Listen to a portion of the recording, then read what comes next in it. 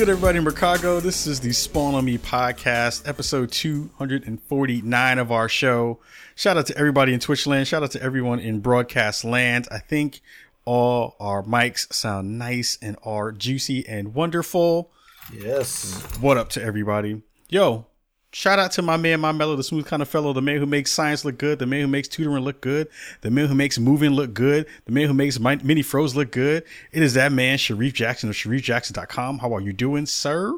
I'm doing good. I'm doing good, man. As I was explaining in our Twitch chat, and I tweeted out, I'm out here like King Hippo, man. I got a Band-Aid on my belly.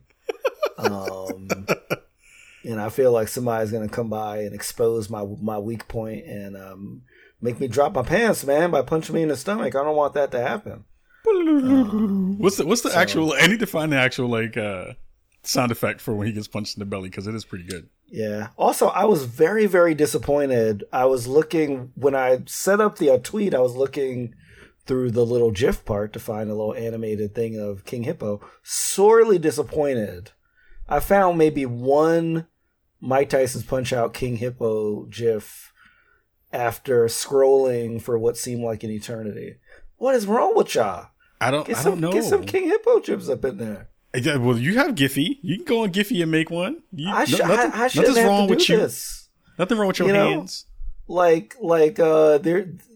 expect tons and tons of Captain N related GIFs from King Hippo and Eggplant Wizard and all of them, and like Mother Brain. Come on, y'all. That's pretty good that you remembered half the name of the cast from that show. I did not remember that at all. I was like, Eggplant. What the hell is the Eggplant Man? I was a very large fan. I was a huge fan of Captain N. Oh my god! Huge shout out to Teen Turbo, who got a mention by me on Twitter the other day because of the Devil May Cry footage that showed up where he used his motorcycle as a weapon. So I was like, yo, that reminds me totally of Teen Turbo. If you don't know what Teen Turbo is, one, you're really young probably. Two, it was an obscure reference. And three, Teen Turbo is the shit. So if you have not seen Teen Turbo, you need to go watch that cartoon somewhere on YouTube. I'm sure it's there. You can definitely find that. Our other man, our mellow, the smooth kind of fellow, the man who makes bourbon look good, is not here this week because he is a little bit under the weather. Hence the Sanford and Son, oh my God, help me Elizabeth gift that is rolling right now in the stream. So shout out to him doing this thing out there in real life land, getting things done. Again, we said it's episode 249 of our show. We are almost on the brink of episode 250.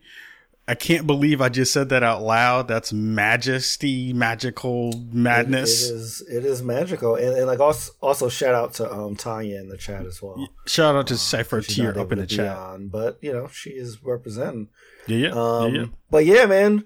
250 is crazy. I was trying to look up what episode I joined. I couldn't quite find it, but I know even before I joined, I was in and out here and there on various early episodes. So I do feel like I've been kind of a part of the ride from the first episode. So yeah, it's pretty crazy. I mean, it sucks that I won't be at PAX to celebrate with you guys, but I know y'all will knock it out the park. A continuation from the previous show that we did together, Character Select. So really, we're doing episode like 402 of shows together at this point. Sweet. But shout out to everybody up in this piece doing their thing. We have a really dope show this week. If you missed last week's show, we had the amazing Kelly Wallach, founder of Indie Mega Booth, rocking with us last week. If you have not checked out that show, please do so. Because it was a lot of fun. She's amazing. We hope to get her back on the show sometime soon to talk about science, because she has a science background that I didn't even know about until she shared that information with us on the stream, which was super, super cool. I was totally geeking out when I heard that. I was like about to take over the show, but I was like, no. I saw your face too. Your face lit up real hard when she started talking about the science stuff that she did. Oh yeah.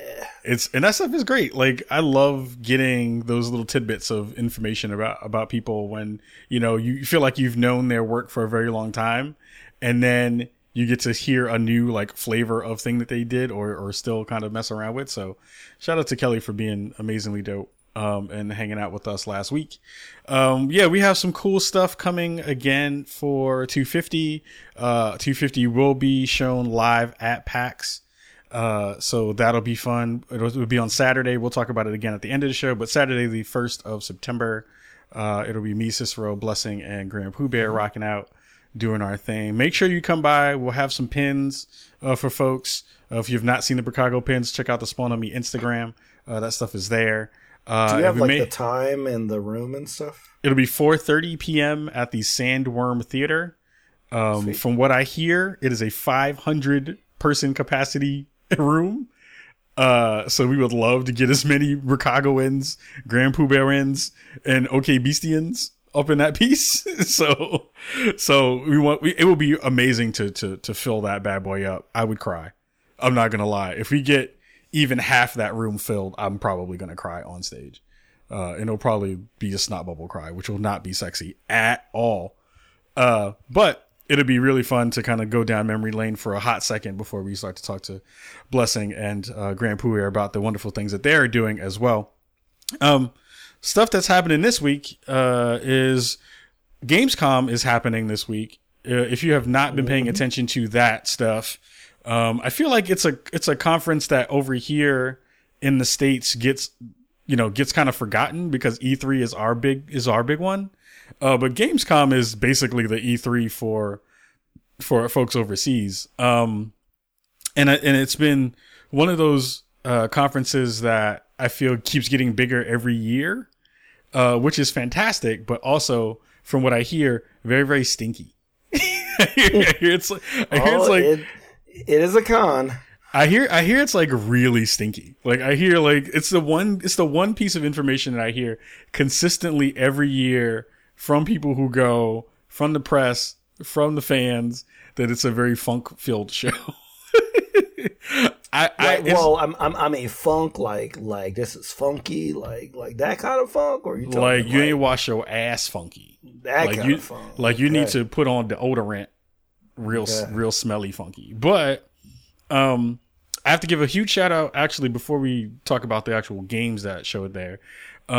Huge shout out to the folks over at the Game Fanatics. We have been I've been following their work for a very long time.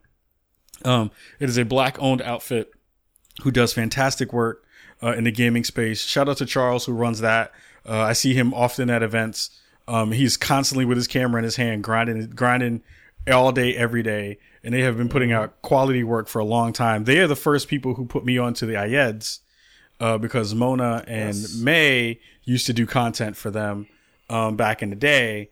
And now May is still doing wonderful stuff, and Mona is over there. I mean, May is over at Patreon now, and Mona is, I think, over at WB. So, it tells you that you can do stuff in this industry from a smaller outlet and then, get found and have your work shared and grow into getting into the business. I'm still mad I missed that show that they were on. We got to have them back on. Yeah, we definitely have to have them back on. Like it was such a good episode. Like it was such a fun episode. Oh, Tanya says that she's at YouTube now. That's right. She's over at YouTube. That's Mona. Mona Ayed is over at YouTube. Damn, she's been doing her thing because I forgot that she was over there now. Man. So yeah, Gamescom is full of lots of cool stuff.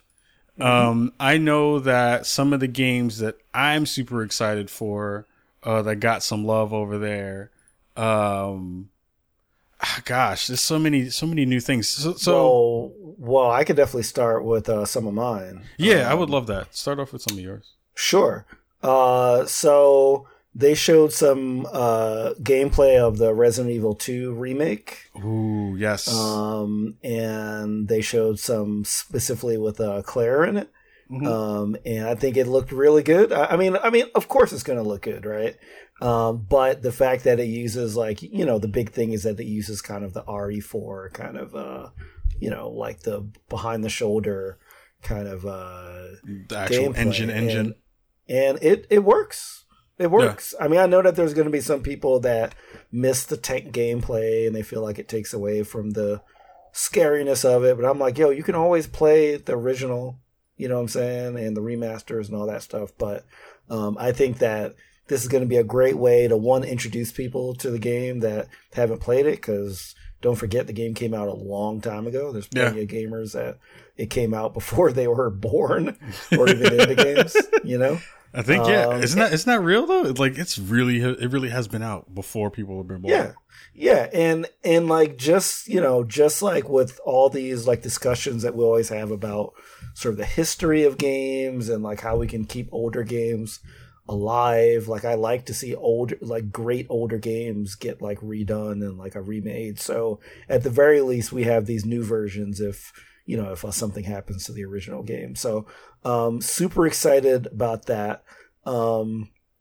Also, they also had some footage of Devil May Cry 5. They had like some new footage, and they announced that like that'll be dropping in March. Yeah. I thought it looked good. As I've said like before, I'm not the hugest Devil May Cry fan. I think it's kind of like wore out its welcome in terms of what it does.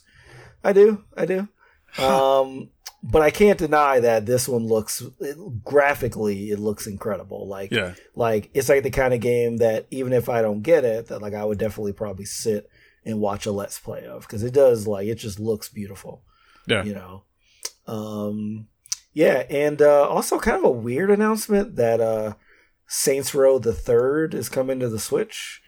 So not Saints Row 4, you know, like not like the one with the aliens. Well, spoiler alert for Saints Row 4. Not the one with the aliens taking over and you being the president and all that stuff. This is like the third one. I looked into this, and they basically said that the way that the code for the third one makes it much easier to port. And that's something about the fourth, something with the coding that like would have made it a lot more difficult. My guess is that they're kind of just testing the waters with the Switch, and they want to do like an easy port, and I'm fine with that, because like to have a game like that portable to me is like awesome, you know. Yeah. The Saints Row games are like the perfect games for just fucking around for like a little bit, you know what I'm saying, for 10, 15 minutes. Yeah. So like, I think that's a great get. And I hope it's not $60 though. It's the only thing. I don't want them trying to drop this like this is like a new game IP. It's like a 7-year-old game. So I'm hoping that it's priced appropriately. Yeah. I mean, there's a bunch of other stuff, but before I get into that, did you recall any favorites that you have from the announcements? So, since my birthday is tomorrow, I really, really want that trilogy, or is it a trilogy? The horror anthology from the folks who made Until Dawn. Until Dawn, yep. That looks like everything I want on the planet. If I could have that right now, that would be the perfect birthday present. I want that to be a thing that I just own and play on stream and like freak out with the folks in the chat. Like, I love the Until Dawn series. I love all the stuff that Supermassive has been doing in that space. I feel like they have figured out a way to bring all the cheesy horror flicks that I grew up and loved, and have figured out a way to make it a digital interactives thing that I can definitely play over and over again. Like, Until Dawn, I've played some of it, but I haven't actually finished it because I stopped it and was like, I really should be playing this on stream. But at the time, they didn't have, like, Twitch wasn't fast enough. They didn't have the low latency mode yet. So I kind of waited to make sure that they did that thing later on. So I'm like excited for the fact that that's going to be a thing that's going to be coming out. But I'm super excited as well that I have to kind of like wait a little bit. Yeah, and like if you're not excited about this, I think this sentence on Polygon's article about it kind of makes me excited. It says players switch between a cast of 4 American tourists in what sounds like a deadly Gilligan's Island-esque experience. Their summer cruise turns into a fight for survival upon a haunted World War II era ship. That alone, to me, I'm like, I'm in. You know what I'm saying? That's enough for me to be excited about it, you know? Yeah. Yeah, so that's going to be a game that I'm going to probably freak out about and play a lot of. Sekiro, that game is getting a lot of love in the Gamescom conversation. it's weird because like I am not a huge fan of the Dark Souls games in terms of playing them. I like watching good people who know how to play them. I tried Bloodborne and loved it, but it's one of those things that if you don't continue to stick with it, your skills diminish, and you also kind of don't remember where you were supposed to go next. So I'm totally lost at this point in my Bloodborne run. So I have to either start that whole thing over again, or just give up on it, or basically just like jump on some YouTube streams and look at that stuff, and then look at it from there to try to catch up where I'm at. And there's just too many things that I'm playing right now that I just don't have time for to jump back in. Yeah.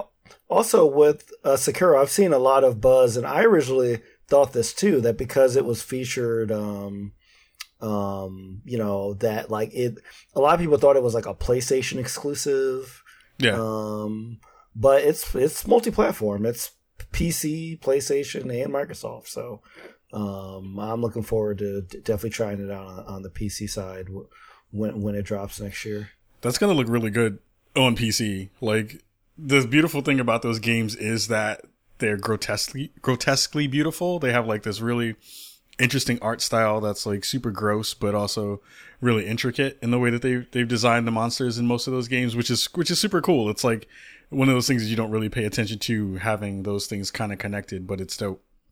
The other thing that I remember coming out of Gamescom this week, which was not a highlight, but it was a very much a low light, was the Cyberpunk tweet that came out, I think during the time that they were sharing new screenshots of the game, which looked fantastic.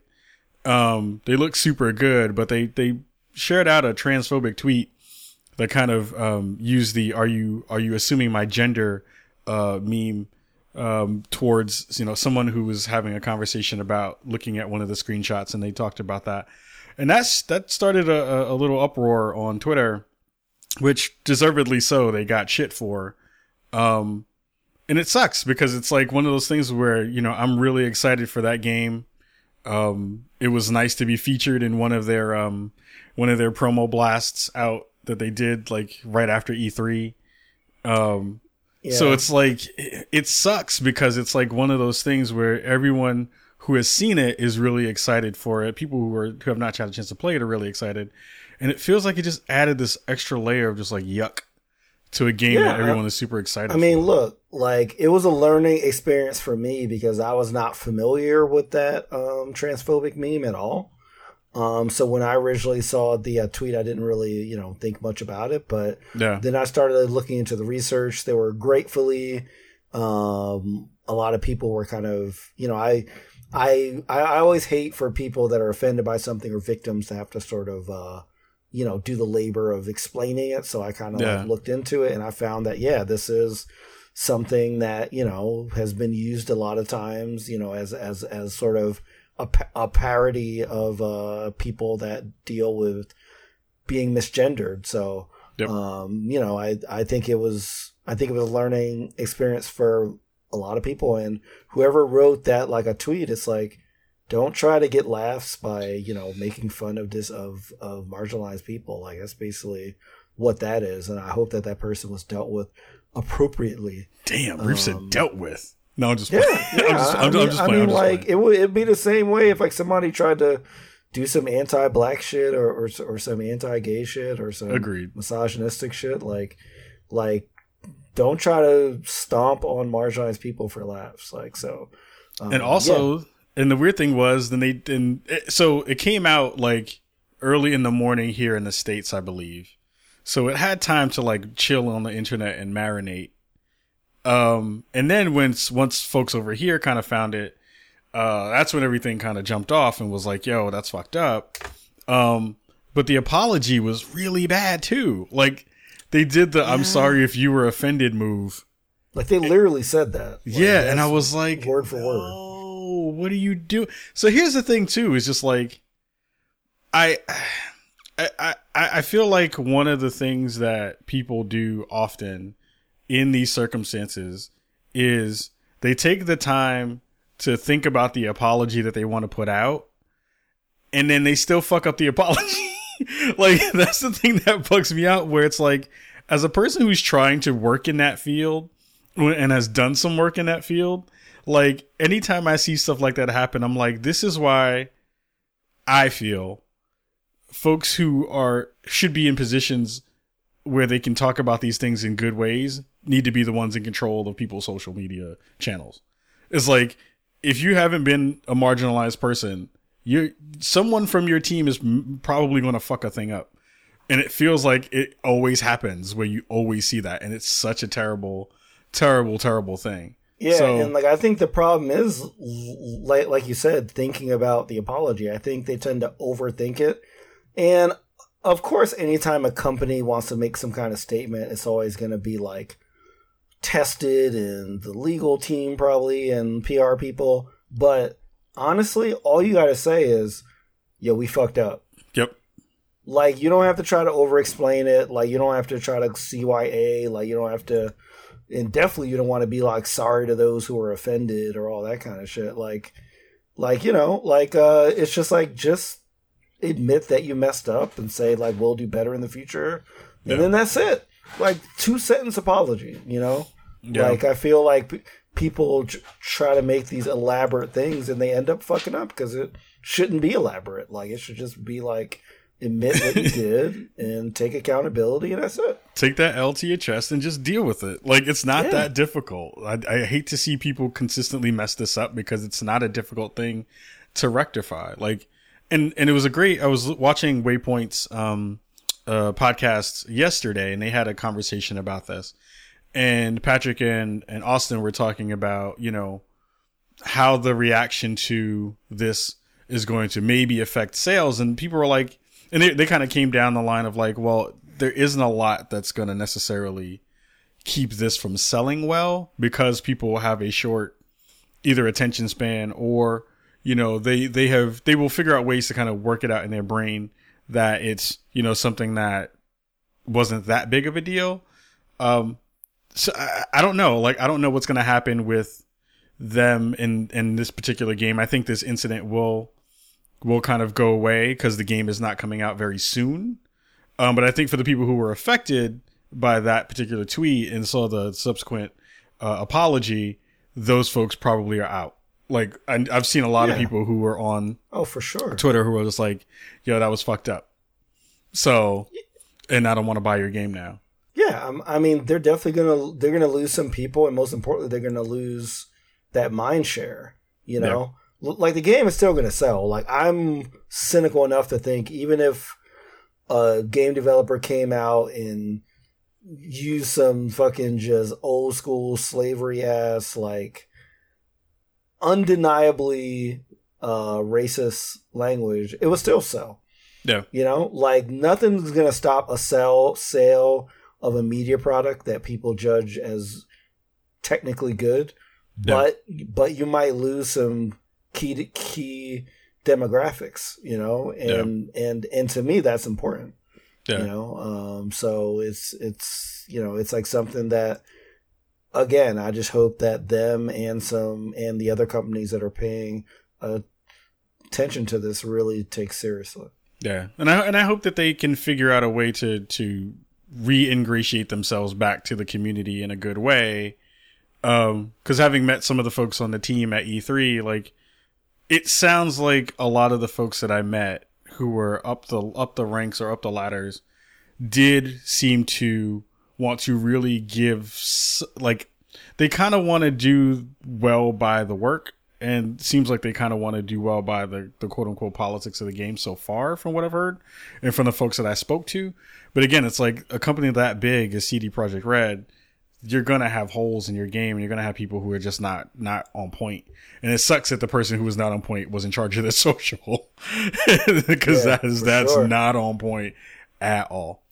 Anywho, was there anything else from Gamescom that kind of perked your interest or piqued your interest? I think Microsoft made a good decision by making an announcement to significantly discount Xbox Game Pass. So you can check out 2 months for $2 if you just want to just like check it out and just see. And I think that they're going to sell a lot of Game Passes by like people just like dipping in and like just like having this huge access to like all that stuff. Yeah. So again, I think Microsoft is really pushing the industry forward with Game Pass, and I really hope that it's something that that continues to be successful. There was also a bunch of Shenmue stuff, so it's like Shenmue 3 in like August.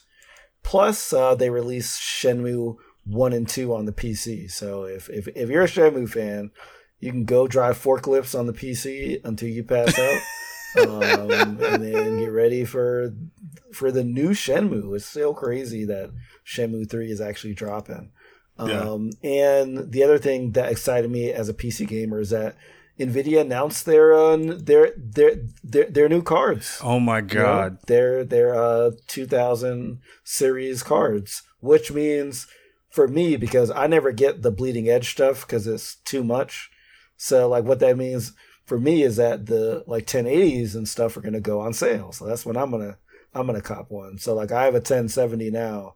So like now I can possibly go up to the Paris level and get a 1080 Ti with your name emblazoned on the side of it. Your Twitch handle. Yeah, and yeah, for the uninitiated, I meant Paris Lily from Gamertag Radio, not Paris the city. Even though Paris might be mayor of Paris, France, I'm not sure. Paris has a lot of Paris the city has a lot of resolution in it, so that's dope. so that's true. But yeah, so what that means is all these like data miners and Bitcoin people that were driving up the prices of the 10 series. Now we're going to jump to the 20 series because it's more powerful. So I can finally get my 1080 at a decent price. You're right though. Like I'm betting right now that at least first of all, let me take a step back. Did you watch the actual like conference? The thing? Announcement? I saw clips of the main announcement and like reveal. Yeah. Yo, fam, that was the longest ass announcement for a video card that I've ever seen in my life. I sat there and watched the whole thing. And shout out to the CEO of the company of NVIDIA. NVIDIA, yep. Because you can tell how passionate he is about some of this stuff. And now that I work in that field, in some form or fashion. I like hearing some of the terminology was like, oh, okay, I know what that means now. But for the layman, that shit was just way over people's heads. That thing was it was not meant for the layman. Approachable and unrelatable to anybody. Anybody who was just like, yo, I want to play Battlefield 5 in 1080, 60, 4K, 60 with mad stuff in it on Ultra.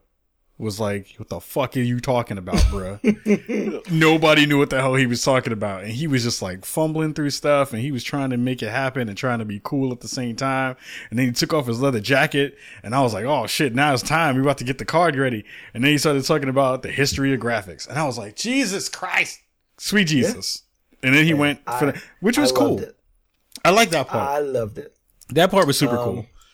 Because that was definitely like one of those like we have come a very long way in a very short time things, which I love to see. But it was hella boring. It was super boring.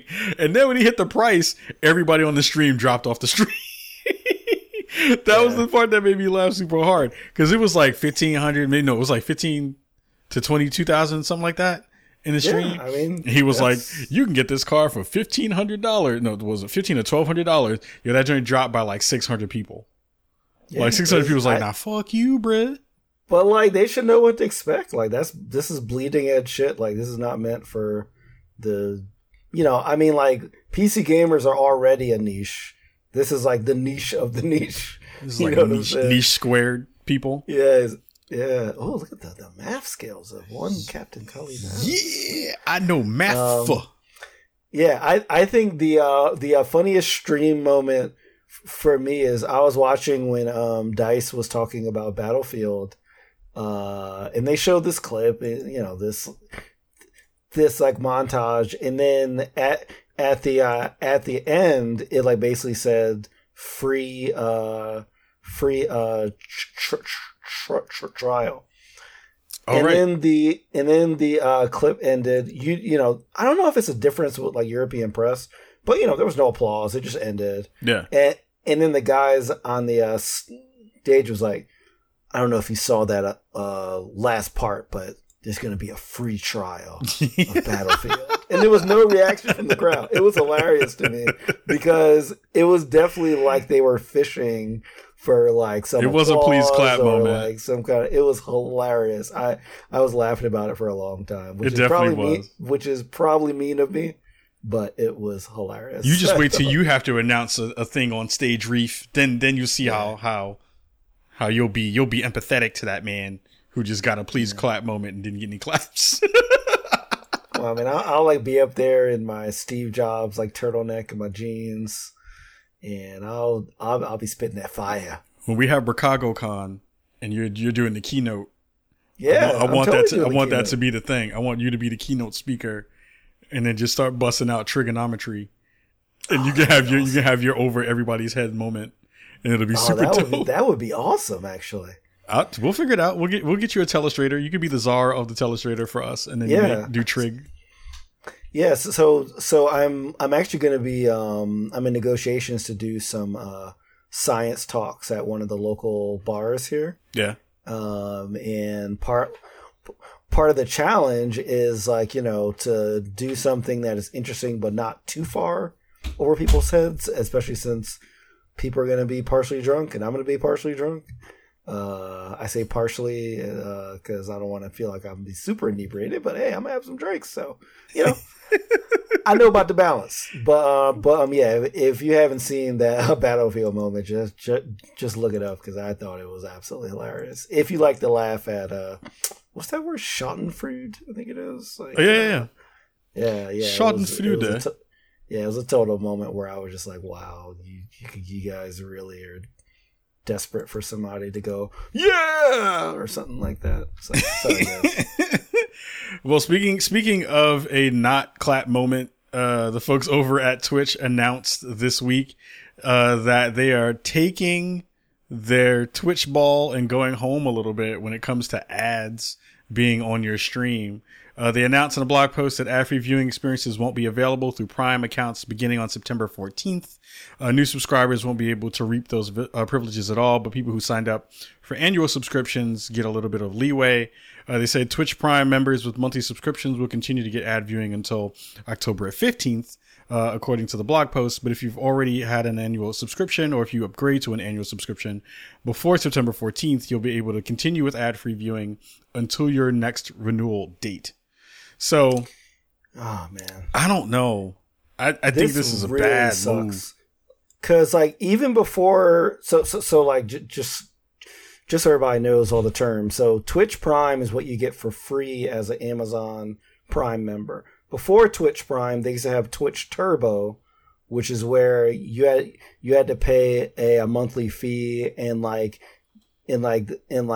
gave you no ads and like a faster bit rates. Mm-hmm. So I remember when like Twitch first was getting like hot, and you would literally be watching a stream and an ad would just pop up and it would be super annoying. Yeah, you know. So I remember paying for Twitch Turbo just to get rid of the ads, and then when Twitch Prime came out after like Amazon bought Twitch, then I was able to cancel the Turbo because I was like, oh, like now I get it free. So my guess is that, you know, Amazon, you know, they're like, yo, we lost a big revenue source because we know ads are annoying and that people will be willing to get to pay for them. So they're basically saying that I would have to go back to paying for this Twitch Turbo thing if I want an ad-free experience. I think it's really, really a bad look for them because even though there will be people that pay for it, I think overall it's just negative publicity. Yeah. And I also think that if you have somebody that's checking out Twitch, it's going to be a negative user experience for them.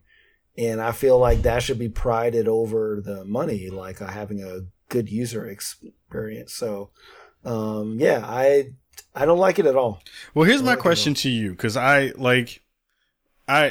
So as a content creator here on Twitch, like we hardly ever, like I don't ever see ads for multiple reasons, but I know that folks who continue to, use Twitch Prime are used to that thing, right? Where it's like there was a very specific time on the internet where you were inundated with ads all the time, and folks started to use ad blocker. And if you remember when folks started to get their subscriptions in there and their sub buttons, there was a huge push by streamers themselves to be like, hey, we know that you like ad blocker. We know that the internet is annoying with all these pop-ups and these site-wide ads and all this kind of stuff. But if you either can pay to be on via Turbo or whatever else the other thing was, or, disable your ad blocker so that we can get a little bit of extra revenue. Do you think that those folks who have been using ad blockers are going to stop using ad blockers? Like, I think that those folks are still going to continue to use ad blockers anyway. So, like, I wonder how this actually negatively affects those people. Because I haven't had, like, I use ad blocker. I'll be honest about that. I'm one of the bad ones who's, like, not giving people revenue. But I think there's a lot of people that are Amazon Prime owners that don't realize that the reason they see no ads on Twitch is because of the Twitch Prime thing. Yeah. And they're going to be in for a shock. Yeah. Like, I think that, they're going to be like, what the fuck happened? Why are there ads now? I wonder too, though, like, besides the fact that there are ads there, or the new ads that are going to be there, like, it feels really kind of dirty because we know Amazon is making money hand over fist, especially with Twitch. Like, Twitch, I mean, I have inside information, so it's like, I can't say much about how the actual things work, because I'm an Amazon employee, but Insider. But it's like knowing just from the conversations that you see on TV all the time about how much money Jeff Bezos makes in a second. They're not hurting for money. You know what I mean? Like, the Amazon's not hurting for money. Twitch themselves aren't hurting for money in a lot of ways. So it feels like a really anti-community thing that doesn't, when they've been pushing out stuff, it's been things that hopefully benefit the community, things that hopefully benefit the streamer. And it feels like neither of these things does that, which is really, really weird. To see that that's a new thing. I just don't get it. It's weird. Yeah. And like, I've read that there's some streamers that are pissed off and are turning off ads because they make most of their money off subs. So like, they're like, I don't want a bad user experience for the people that join, so I'm going to turn off ads. Yeah. I'm not saying every streamer is going to do that, but definitely some high profile ones have talked about that as well, which obviously is going to, hurt Amazon there as well. Yeah. Hazy Rome in the chat added some good notes to remind everybody of. He says, just to keep track, number one, they're raising the price by $20. Number two, they got rid of 20% off pre-orders. Plus they got rid of 20% off new releases a while back. And said in point three, they're putting back ads regardless of Twitch Prime and telling people to go get Twitch Turbo. Shout out to Hazy Rome in the chat for bringing up those good pieces. Also, go check out his work over at Able Gamers and his panels that are going to be happening at PAX. But yeah, like, those are all things that are not great. Like, those are all things that, the pre-order stuff is huge because that was a thing. Huge. That's huge. I mean, any physical game I get, I always pre-order from Amazon every time, even though I could, like, I have a GameStop right down the street. I have stopped buying physical games for multiple reasons. And if there were things that I were going to buy gaming wise from from Amazon, my whole reason for having Prime was because I was going to get faster shipping. I was going to hopefully get a discount. All those things seem to be like null and void now because of Amazon being type greedy.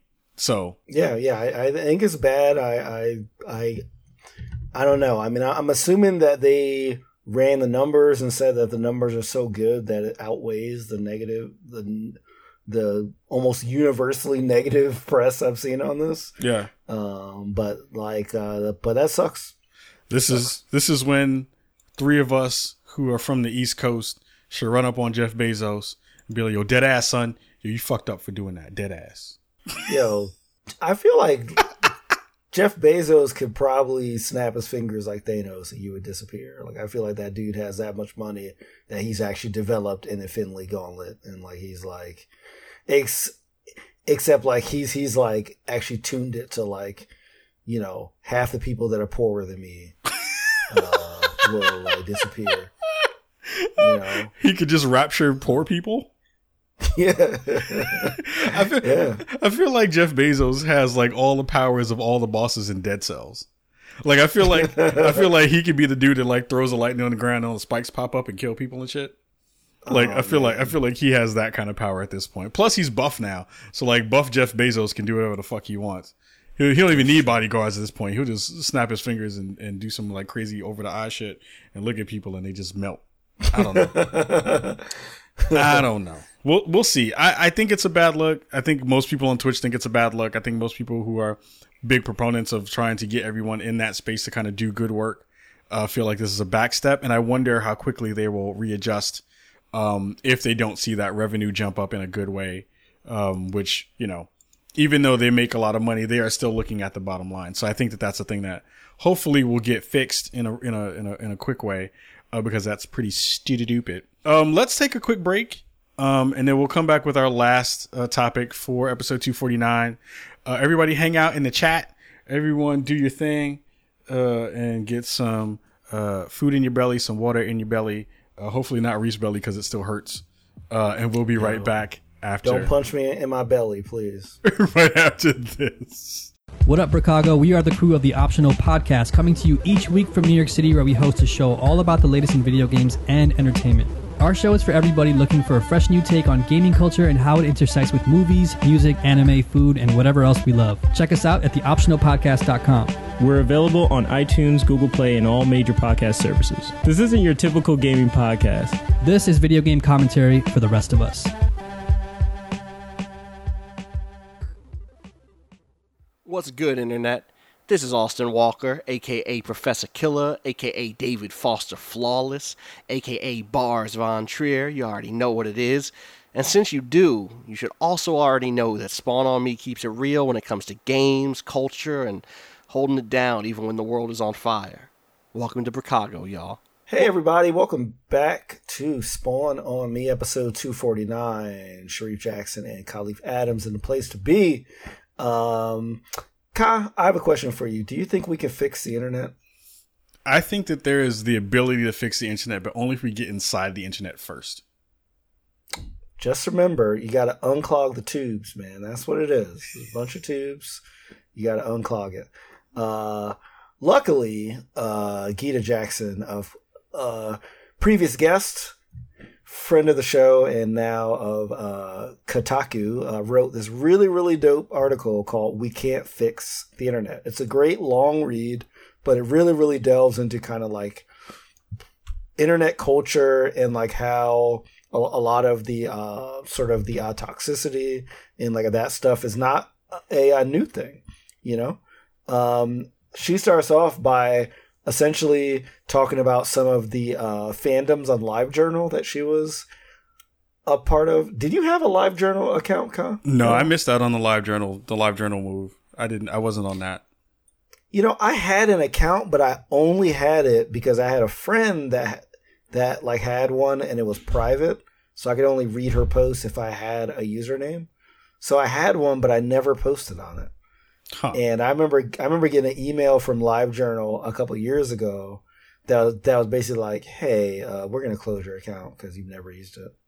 And I was like, "No." Anyway, yeah. So like, she just talks about how like this like basically troll account, like they made all these fake accounts and like there was like all this just like harassment and like all the stuff that, you know, it was like very similar to a lot of the tactics that like we see now, you know.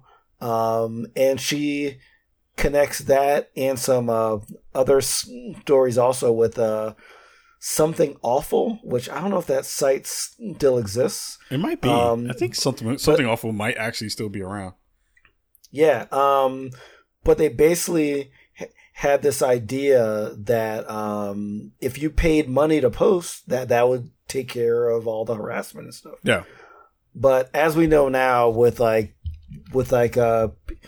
people with their full names harassing people on like a Facebook and stuff, people will harass even when they are out there. Like they just feel like that they just have just the right to do it, you know? And she also talks about shit posting, which I've seen here and there, but I feel like she really, I really get it now what shit posting is. It's just like posting just some awful shit to get a rise out of people. Yeah. I guess I didn't really get that because I've seen some people kind of take ownership of the shit posting word. Like, I'm a shit poster. I mainly saw a lot of that with like the neo-Nazis and all, you know, all these people with the rallies and stuff, and like they were like, I'm a shit poster, you know, and like I was like, I don't know what you mean, you know. So she like connects all that with like the harassment that like you see on like a Twitter and on like a Twitch, and I want to read a part of this that like I found particularly great. She's like talking about harassment, and then she says one reason it's hard to give up these behaviors is that they work, not always, but often enough. Shit posting and call outs can be good ways to expel toxic people. The problem is that drawing lines around communities, keeping tally of who counts and who doesn't, what's in and what's out, is useful only in a very limited way. As funny as it is to quote tweet Donald Trump with a gag about his bizarre and erratic tweets, it accomplishes nothing. Mugs that say Covfefe did not remove him from office or protect marginalized communities or raise the minimum wage, but they do demonstrate to other people what fandom that you're in. It isn't advocacy. It isn't activism. It's pure performance. I thought this was great because I know, Kai, that you've talked a lot about like your feelings about like call out culture, you know, and like kind of like putting people on like blast. And I think that like Gita brings up a great point that a lot of it in a way is performative. Yep. You know, it's like, look at me and like what I'm doing more so than this is some bad shit that's like going on that like I wanted to alert you guys to. You know? Yeah. Yeah. Like so it's interesting. Like, and again, shout out to Gita for writing this fantastic piece because she has been knocking it out of the fucking park in the past year. And it's interesting. Like, you know, I am coming up on my 40th year on the planet, and I've been doing a lot of reflecting on how I behave on the internet myself. So like this piece really spoke to me specifically because I'm just like, yo, the performative part is such a real thing now, where everyone who feels like they have to jump into a conversation for the sake of it, even when it's calling out a bad behavior, it feels like a lot of the things that we deal with on social media give this air of trying to be superior to people who are lesser than you for whether it be bad behavior or whether it be trying to show that you are in kinship with other people and saying, well, like, here's a terrible thing that happened. I understand that this thing is bad, but I need to jump into that fray so that all the people in my like group know that I'm not a bad actor.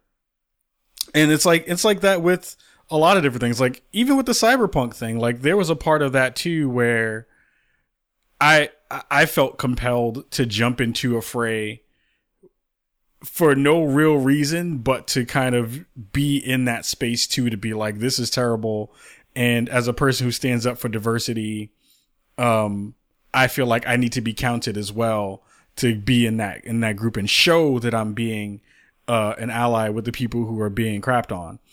And it's been interesting. Like I feel like there's a lot of sides to that. I didn't get called out specifically for not saying a thing, but during that whole thing that came up last week, about black male toxicity in the gaming spaces, I reached out to someone who kind of brought that stuff up, and they kind of shared with me that they were like, yeah, well, you know, we don't see you in particular standing up or saying things pertaining to this particular subject.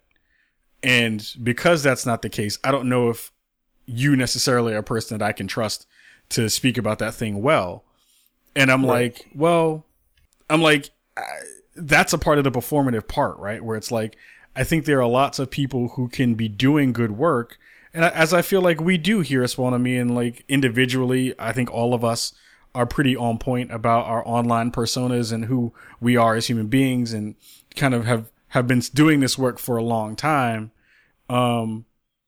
It took me aback for a second, and I was like, well, I don't have to jump into every fight to still be fighting. And you don't have to be in every online conversation to be fighting. And I feel like that's a part of the conversation that I think a lot of people don't understand, is that, one, not everyone follows everybody. Two, even if you do, some of us are just fucking tired because you're in that space because you've been doing it for so long. And three, there's a lot of people who, once a thing is already said, you adding your layer to it doesn't make it different. Like, there's very little things that you can say that are going to be different, that's going to bring something either nuanced or new or important to that conversation. So like, you don't have to say something about everything. And I feel like that is a huge part of the takeaways that I pulled from this particular conversation. It doesn't mean that we'll be less vocal about things that matter. I think it's a better idea to pick and choose your battles in a way that makes things seem smart and interesting and more poignant than just being mad about everything and sharing that mad with everybody, because it doesn't really do anything in that same way. Am I bugging, Reed? No, I agree with you that, like, if I see some kind of conversation happening, I never feel like I have to. Well, I personally, like, I'm not like, I got to say something even if I don't feel like saying it, you know, just to make sure that I'm checked off that I spoke up on this. But there is that pressure to do that. I agree with you that people do, you know, there is that expected performing, especially if you're in a space where you're creating content that, you know, like we do, that is dealing with marginalized like communities, you know, like, you know, I didn't tweet anything about the cyberpunk stuff. Mm-hmm. I didn't tweet anything about, you know, there was, you know, that discussion on toxicity. There was like one where a blogger, Lovey, kind of made these like comments about Tevin Campbell, and it was like this like Africanness versus African Americanness like conversation that was going on. I generally stay out of things unless I'm like really, really feel strongly about it. Yeah. You know? And I'm pretty sure that some people might say, hey, I don't see you actively doing that, but I know I'm doing the work, you know? So, you know, so I just kind of I'd rather be on that side of it where I know I'm doing it, but people don't see it. Yeah. As opposed to like me looking like I'm doing it because I'm saying all this shit, but I'm not really doing the work. Yeah, it's like the conversation around the men are trash hashtag and stuff like that. It's like, I saw, like, what was it? I had a conversation with someone online maybe a week or so ago where I was talking about the propensity of people who are using or who are saying terrible things on the alt-right and in the rights, not alt-right, but alt-right and right-leaning blogs and things like that on Twitter, where currently the like mode is to, if you're one of those people who have said something racist or say something terrible, you either usually have an anime avatar, you have an American flag in your thing, or you're on some like hashtag USA is the best and shit. And somebody got at me who was a listener of the show and was like, hey, I kind of don't appreciate you kind of lumping all the people with anime avatars in this kind of like, you know, kind of in this kind of grouping. And I was like, look, I'm not shitting on people who have anime avatars. If you want to rock whatever you want to rock, that's totally fine. But you also can't say that the folks who are doing this work or doing that stuff haven't been using that stuff for evil purposes or been hiding behind those things, that their version of anonymity by doing it that way. I was like, don't get mad at me because they fucked it up. Like, those folks are the bad actors doing that thing, and I am reacting to the things that I'm consistently seeing from pre-Gamergate through Gamergate and beyond. So it's like, again, like, if the things that people are saying don't apply to you as a human being, they don't apply to you, like the men are trash thing, like, you don't have to speak up and be like, yo, I ain't that cat. Like, you don't have to do that because you know in your heart that you're not one of them cats. Like, it's not hard. Yep. You don't always have to, like, do that performative work to be like, yo, I'm not that person. If you know you're doing the work and you know you are absolutely not one of those people. Now, I think that there is a part of call-out culture that is disingenuous because it is also one of those things where people will lump you in with folks in unreasonable ways if you're not consistently one way, which I find to be really, really difficult. So it's like, it's a mob mentality for sure. Yeah, like that part of the online spaces and kind of Twitter culture, I don't necessarily care for because, again, I could be doing everything right until I do that one thing wrong, and then once I do that one thing wrong, you're screwed. And that part is awful. And you just hope that the folks who rock with you and have been rocking with your work and have been paying attention to the work that you have been doing can vouch for you. But in the court of public opinion, once that one thing happens, then you're fucked, which is unreasonable and not dope. And I hope that people will learn to be better about that thing. And I'm hoping that, the piece that Gita talked about that I thought was really good was like, she acknowledges that sometimes talking shit about people on the internet is fun. And although it's a terrible behavior to exhibit, it is a part of the human experience where people want to feel like they are better than some other people and do it. And I think that's a good thing to just recognize within ourselves, as a way to kind of remember that, like, Ioma Olu said something really profound at a thing that I was at. And she was like, look, everyone on the internet will fuck up. It's just a matter of like, do you consistently fuck up? Or are you a person who will see that fuck up, learn from it, make better decisions, and then understand that you are a human being on the internet? Yep. And I'm like, that is the thing for me. Like, I'm not going to jump into all these pits for no reason when other people can speak about those things better than I can. And also, like, it's not necessary for me to have my voice and everything. It just isn't. Yeah. So. Yeah. Yeah. That Gita piece was fantastic. Like, shout out to Gita. We got to have Gita back on the show. Is there any other last tidbits from that were kind of profound to you? Not really. It did make me think about why didn't I ever post on LiveJournal, Kyle? Why didn't I post on LiveJournal? I don't think I ever had, like, when was LiveJournal like a thing? What era was that? Was that 90, early 90? No, I know that I was big at that time on like Friendster and that kind of stuff, but so if you haven't read that piece, once again, it's called "We Can't Fix the Internet" by Gita Jackson on Kotaku. Definitely check it out. Word. Reef, what have you been playing? I know you've been playing some dope stuff that you wanted to talk about too before we get up out of here. Yeah, so I've kind of paused my Dead Cells playing a little bit. I found Dead Cells to be very fun when I was like kind of leveling up and unlocking stuff and kind of like dying in maybe 10 or 15 minutes. Now it's to the point where when I pick up the game, my play sessions are like maybe an hour. Yep. And I slug and slug and slug, and then I get to, almost to the end. I haven't beaten it yet, but I'm getting really close. So now I don't have, I guess you could think of an hour as a short play session, but now all my play sessions are like just long enough where I'm starting to get frustrated when I don't advance. Yeah.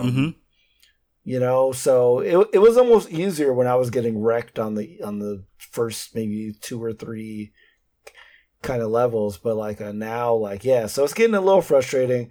So I'm gonna come back to it, and I've really, really gotten into this game called Shiho, and I hope I'm pronouncing that right. Siho. I've been playing it on the Switch as well, but I believe it's available for other platforms as well. It's another 2D 2D platformer, but it's really more of like a puzzler. Mm.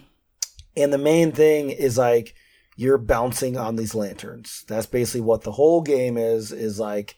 You have to navigate like these puzzles by bouncing on like a lanterns. But it's really beautiful look. It almost looks like it's like hand drawn.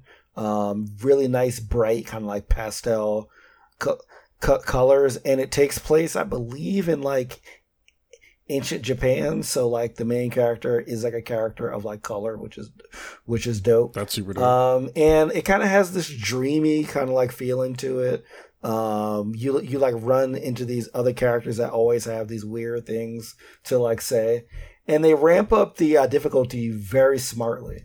So like I always feel like I'm just powerful enough to get past the next challenge. Like the music is like great, but if you're looking for something that might be deep and that kind of stuff, this isn't that. Like it's literally like, you know, it's a straight up puzzler where the main mechanic is you're bouncing off of lanterns. I mean, there are like environmental hazards and like that kind of stuff that definitely get harder, but I'm really digging it. So if you have a Switch, I would definitely check it out. Shio, Shio. Really, really like it. That's dope. Yeah, that's fun. I haven't had a chance to play that, so I'm excited to jump into that. You got to send me a link to that. We'll also put it in the show notes too to make sure people get a chance to see what that's about. Sure. Let's see. What have I been playing? I've been playing some Madden. Jumped into there because I'm black and you're supposed to play Madden. It's your God-given right. So I've been playing that and have been digging into the Madden Ultimate Team stuff that I usually don't play. Mutton it up. I'm mutting it up right now. And it's feeling really good in a way that I can't really explain. Besides the actual like things that they've changed with the real player movement, the RPM system, and we'll be getting Ben Hallmiller back on the show actually pretty soon to talk actually about Madden. That stuff feels really good, but it also feels like they've done some cool things with the card system. So now you can like get cards and level them up and upgrade them. So like I have Michael Vick as my quarterback. I have Jerry Rice as my wide receivers and Terrell Owens as well. And you can level those folks up. They start off at like 77s and then you can kind of boost them up, which is dope. So like you're actually getting other cards you can break down and then add those folks to that space. Which is cool. I like the fact that that's a thing. Excuse me. So that's pretty dope. What else have I been playing? Pool Panic. I have two like quick mini reviews. Pool Panic is this game that touts itself as the least realistic golf pool simulator, which is really cool.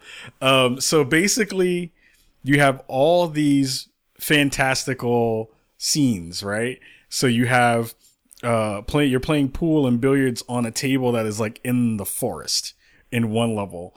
And the cue ball is doing what it usually does. It's the ball that's usually hit to knock everything else around.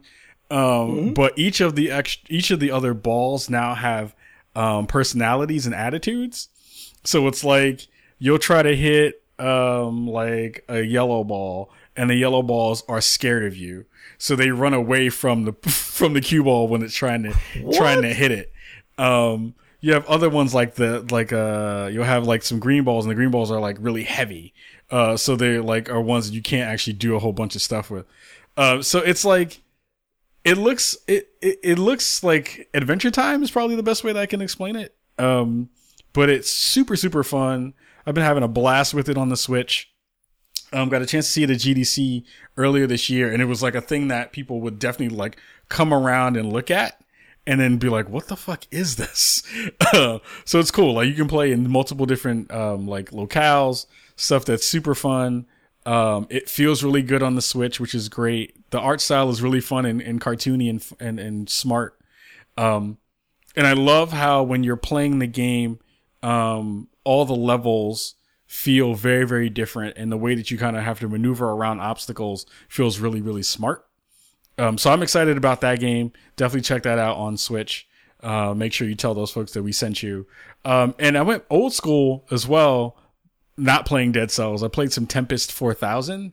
So Tempest, if you're an arcade person from the year 1984 or older, you remember this game where basically you're moving around a obstacle or a shape, shooting these aliens. And it was like definitely a quarter muncher back in the day. It was one of those things that you would sit in there and you would like definitely spend massive amounts of money because it was like going to beat you regardless of what you thought you were going to do. And Tempest 4000 is a reimagining of that game, but with newer graphics, new sound packs, and more kinds of modes that you can play. And that game as well has been really, really cool. Like, it's awesome to see Atari kind of digging into stuff like that again, like bringing back some old favorites, but in new forms. It's still hard as fuck, which is cool, which is kind of actually great. It is not forgiving in the ways that you would think that they would kind of like make games a little bit easier, but it's super fun. Like, it's a game that you can pick up in small bursts. And it feels like what was the Xbox Live game that had that kind of wireframe graphics to it? I forgot what it was called. It was a score. Geometry Wars, yes. It still has that like Geometry Wars feel because of the way that the wireframe graphics work. But Tempest is like, there isn't a lot to it, which is the little bit of a downside. There isn't a lot of stuff that you can do besides the main modes, which I wish that they kind of figured out and kind of did a revamp, like how they did with Halo, where they had the old graphics and then they did like the hit a button and you get like all these sexy new graphics. It would be cool if they did something like that with that game, but they didn't. So it's definitely a cool thing you should check out. Make sure you tell the folks over at Atari as well that we sent you over there. And that's kind of it. Besides also, I'm currently downloading Pool Panic. Oh, yeah. Download Pool Panic. It's super good. Though I must say that the main cue ball character is terrifying. Yeah. It looks like absolutely something I'd have nightmares about. It is. Also, it's an Adult Swim game, so I kind of know what to expect. Yeah. Really quick before it's only $15 too. Yeah, it's super reasonable on price too. It's like not expensive. Really quick before we do the social media business and any last shout outs, huge shout out to Lee Alexander and the folks over at Reigns for getting a tie-in with Game of Thrones and Reigns, which is a huge deal, not only for that team but for Devolver Digital. To pull that off was craziness today. Like, I saw that pop through the wire and I was like, what is that about? So you're going to get to play Reigns with a Game of Thrones twist to it, which is going to be really funky. So shout out to Lee who wrote on that game. And shout out to the team who made it, because that's really, really fantastic. They got to work with HBO. That's nuts. Yeah. That's madness. Yeah. It was absolutely dope. Like, you can put who you want on the throne and then drive them crazy, because Reigns is super hard. Reigns is super hard. And in Game of Thrones is super hard to just stay alive in Westeros, so it fits. Yep. For real. Red card wedding for everybody. It's going to happen at some point.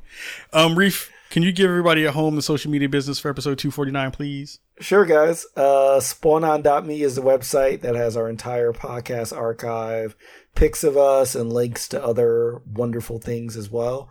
If you want to catch us on Twitter, which is one of our main spaces of communication, you can go to @SpawnOnMe on Twitter. And we also have a Facebook page. You can go to facebook.com/SpawnOnMe as well. If you're listening to the audio show, which releases every Tuesday, please remember that we do broadcast these live on Twitch every Thursday at 7:30 p.m. Pacific, 10:30 p.m. Eastern. So you can see our beautiful faces and join the chat as well. If you want to go above and beyond with your support for us, you can join our Patreon at patreon.com/SpawnOnMe. You can get access to our premium podcast, background videos, all that good stuff. And just help us, upgrade our audio, video, get to conventions, and continue to bring you the dope perspective that we feel like that we have. So also, if you want to shoot us an email, you can go to spawnonmepodcast@gmail.com And that's also our Instagram as well. Spawn on Me Podcast. So check us out. Word. We're going to have a lot of cool stuff popping up on our social feeds throughout the days of PAX. Again, make sure you come through. Episode 250 is going to be really, really dope. We're going to be out there rocking real hard with me, Cicero, Blessing, and Grand Pooh Bear. We're going to hopefully have a couple of cool things as well planned for that episode taping during the live show. We'll have some pins and stuff to give out. We may have some shirts. We'll see if they actually get to me before next week. But definitely come through. We want that house packed. We want to make sure that everyone is there. And thank you for the birthday bits up in the chat as well. I'm going to take them as birthday bits. Ha ha ha. But, yeah, absolutely. Please make sure you come through. I caught Reef mid yawn on the switchback from the panel thing. But again, it was a beautiful yawn. It was a great yawn. It was a majestic yawn. Yes. But we're super excited again. Like, getting to episode 250 is a real big milestone for us. I've been reflecting a lot about everything that's happened for us and to us in the past almost 5 years of making a show, and making a show has been a labor of love in lots of different ways for all of us. So to have all of you there will mean a lot to me personally, for the rest of everybody on the show as well, to be able to say that we rocked it super hard at PAX with our names all up in the flyer. What is it? What does he call a thing? What do you call a thing at a show? What do you call a brochure? It's not a brochure. That's not what they call it. You know what I'm talking about. God damn it, Reef. Damn it, Reef. I can't think of it. Anyway, you know what I'm talking about. No, you're breaking up a bit, so I couldn't hear what you were saying. Oh, it's okay. Don't worry about it. It's totally fine. But anyway, come on through. It'll be a lot of fun. We're going to get up out of here. See y'all not next week, because Thursday we will not have a show. Everything will be recorded live from PAX. So peace until then. Everybody who's in the chat currently, before we sign off, definitely hang out for a little bit, because I want to say something real fast. But everybody else who's listening to podcast and Twitch land, we'll say peace. Peace, y'all.